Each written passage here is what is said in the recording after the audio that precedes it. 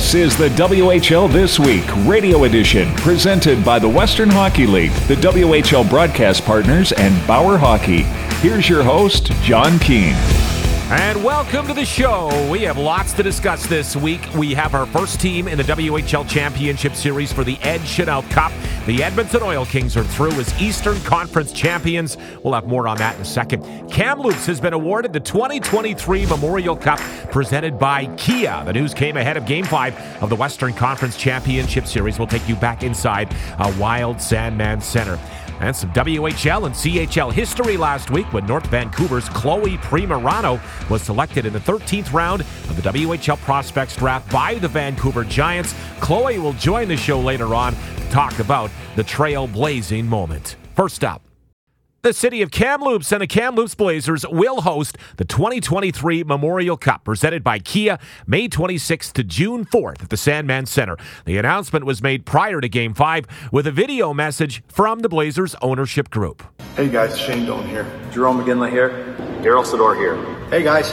And also we got some extremely exciting news. We have some exciting news. I want to congratulate you guys and the city of Kamloops. We've won the bid for the Memorial Cup. Blazers will host the event for the first time in 28 years, dating back to 1995 when they hosted and won the tournament. Well, CHL President Dan McKenzie was on hand for the announcement. He's our guest this week. Yeah, first of all, John, thanks for having me. Really excited to be here in Kamloops. It's my first time, as we were just chatting about, in the city, and to have given everything that everyone's been through over the last couple of years, to be able to finally, have some news like this for the city of Kamloops. We're really excited to be having named them as the host city for the 2023 Memorial Cup.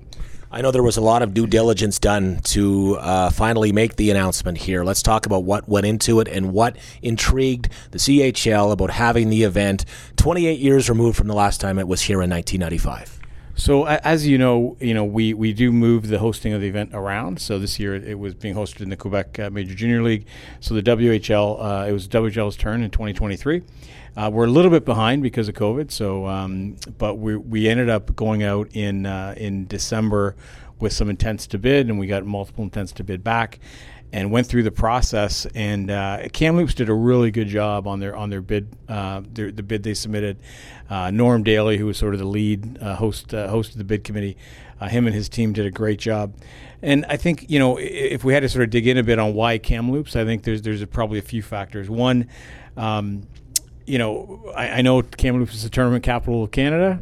And facilities are a big part of it. So when you combine the arena and the state of the Sandman Center, as well as the infrastructure around it in terms of hotels and strong volunteer base, et cetera, really from a technical perspective, the bid was very strong. And then you combine that with the quality of the hockey team, and we're gonna witness some of that. I think we're witnessing it right now in this series. They've got a really good core of players who a good chunk are going to be back next year, and so the team is going to be really strong, and that's always a factor when you're looking at a host city. And then I'd say the final piece was just, and something that we've been focusing on, especially this year out in St. John, is really what the event can mean for the city and the community, and really in terms of legacy building and helping have sport be a positive driver of change in the city. And so we're kind of working through that right now with what that's going to look like in Kamloops, but we're pretty excited about the opportunities there too. So when you add all those three components together, Kamloops was a pretty obvious choice for us. I'll add another one. We look outside the window. It's 22 degrees outside right now, and there's Mount Peter and Paul. We got the Thompson River behind us. A very nice place to be, I think, in Canada come the end of May and the beginning of June. Yeah, and that's a part of it as well, right? So for us, the Memorial Cup presented by Kia really is it's our marquee event, and so we do a lot of hosting of sponsors and broadcasters and business partners and all teams and fans from all across the CHL. And so being in a place that is a destination like Kamloops, I think is going to be a lot of fun, and it's going to be probably the perfect kind of place for us to be able to host. It's been a challenge for sure for everybody. Kamloops was in the process for 2020. It did not get awarded. COVID claimed the last 2 Memorial Cups, but finally back on track to award the cup in St. John. It's been a challenging year across the CHL. It really has. Each league has had their separate COVID shutdown. So where are we at as we get set now? I guess we are a month away from the Memorial Cup in St. John. We are, and we're again. I'm knocking on wood as I'm saying this. We're really excited to get to the finish line, and I'm personally, I'm really excited in that I haven't had the opportunity yet to present the Memorial Cup. So from a personal perspective, it's going to be fun to be able to do that in St. John. Things are on track in St. John. The city and the organizing committee out there, the Sea Dogs, have been doing just a phenomenal job on getting ready. The theme in St. John is one for all. That's if you end up getting out there for the event, you'll see that. And, it's going to be a real – I mean, we know the tournament is shaping up to be outstanding. Each of the leagues has been really competitive this year, and, we're going to see a couple of great teams tonight play. I mean, whoever comes out of the Western Hockey League is going to be really tough to beat. Ontario's got a couple of really strong options, and the Q is a little bit behind in terms of their scheduling just because of the way COVID hit that league, but they'll be ready to go. And then you've got St. John, who's also got a really strong and veteran team. So the hockey is going to be great. But in St. John, I think the one-for-all theme is going to come to life in terms of not just a great hockey tournament, but outside the rink. There's going to be concerts every night. There's going to be legacy projects that are going to leave behind a legacy in the city. There's going to be speaker series every night, every day around diversity and inclusion and how sport can be a real driver of positive change. So all those things combined, it's going to be it's going to be a lot of fun, and hopefully not the weather will be nice in late June. It'll be late May next year in Kamloops. It'll actually be right around about a year. It might even be on the day. We'll be dropping the puck, so it's going to be exciting. That's great. And I think of the organization here in Kamloops and the history they have, and they were part of the presentation with Jerome McGinley and Scott Niedermeyer, just to name two, along with Tom Ghilardi.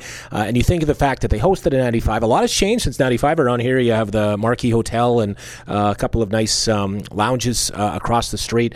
But when you factor in the history that it's been 28 years here for Kamloops, so it's been a pretty good franchise in the CHL. How much did the whole historical aspect weigh in to award it to Kamloops? Well, across the CHL, there's lots of marquee teams, right, and lots of history, and Kamloops, the Kamloops Blazers fit very nicely into that group of teams that has that history. So having an owner like Tom Ghilardi, be sort of a lead on the bid process, along with distinguished alumni like the gentleman you mentioned. It matters, and history matters, and I think that all played into the decision to grant the event to Kamloops. It's going to be a great event here. When can fans expect ticket packages to start building? I know we have to get through this Memorial Cup probably, but when does sort of that planning and that side go?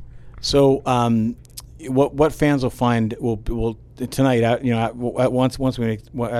making the announcement, fans can go on to CHL.ca. There'll be a microsite where they can provide their information, and they'll get on a waiting list. And then I'm going to say we're just working with the Blazers right now on exactly when tickets are going to go on sale, vis-a-vis not just the Memorial Cup but also Blazers tickets for next year. And my guess is that that's going to be coming on in the next couple of weeks. That's great. Well, you picked a great night to do this here in front of a big crowd and a couple of really good teams here in Game 5 of the WHL Western Conference Championship. But we'll invite you back to Kamloops here in a year from now, and everybody, I'm sure, will be excited across the WHL to have it back after it was missed in 2020, and we really look forward to that. Dan McKenzie, thanks for being our guest. Appreciate this. Thanks for having me on, John. From the drop of the puck to the Ed Chenault Cup, this is the WHL This Week Radio Edition.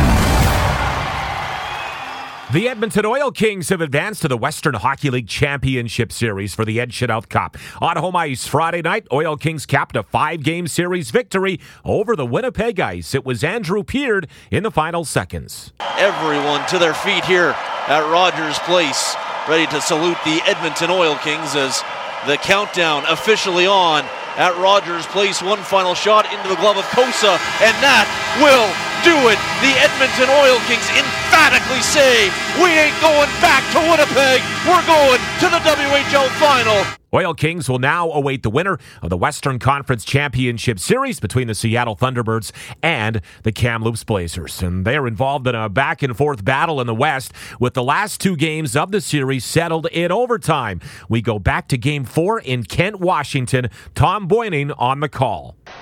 Foddy had given the T-Birds a lead back in the third. A goal waved off in front. The shot by Mayev, and he will score! Nico Mayev ties this series at 2-2. There will be a Game 6 here Sunday at 5 o'clock. Meanwhile, back to Kamloops, it was back to overtime in Game 5 of the series, tied 2-2. The call from Radio NL in Kamloops. Here's a pass ahead. Kiefler, down low shot. Oh, just wide. Minton had a chance in overtime to end it. Either Miller's got a piece of it, or it was shot wide. Minton got it back. Wrap around. Loose puck. Scores! Scores! Dylan Kiefler!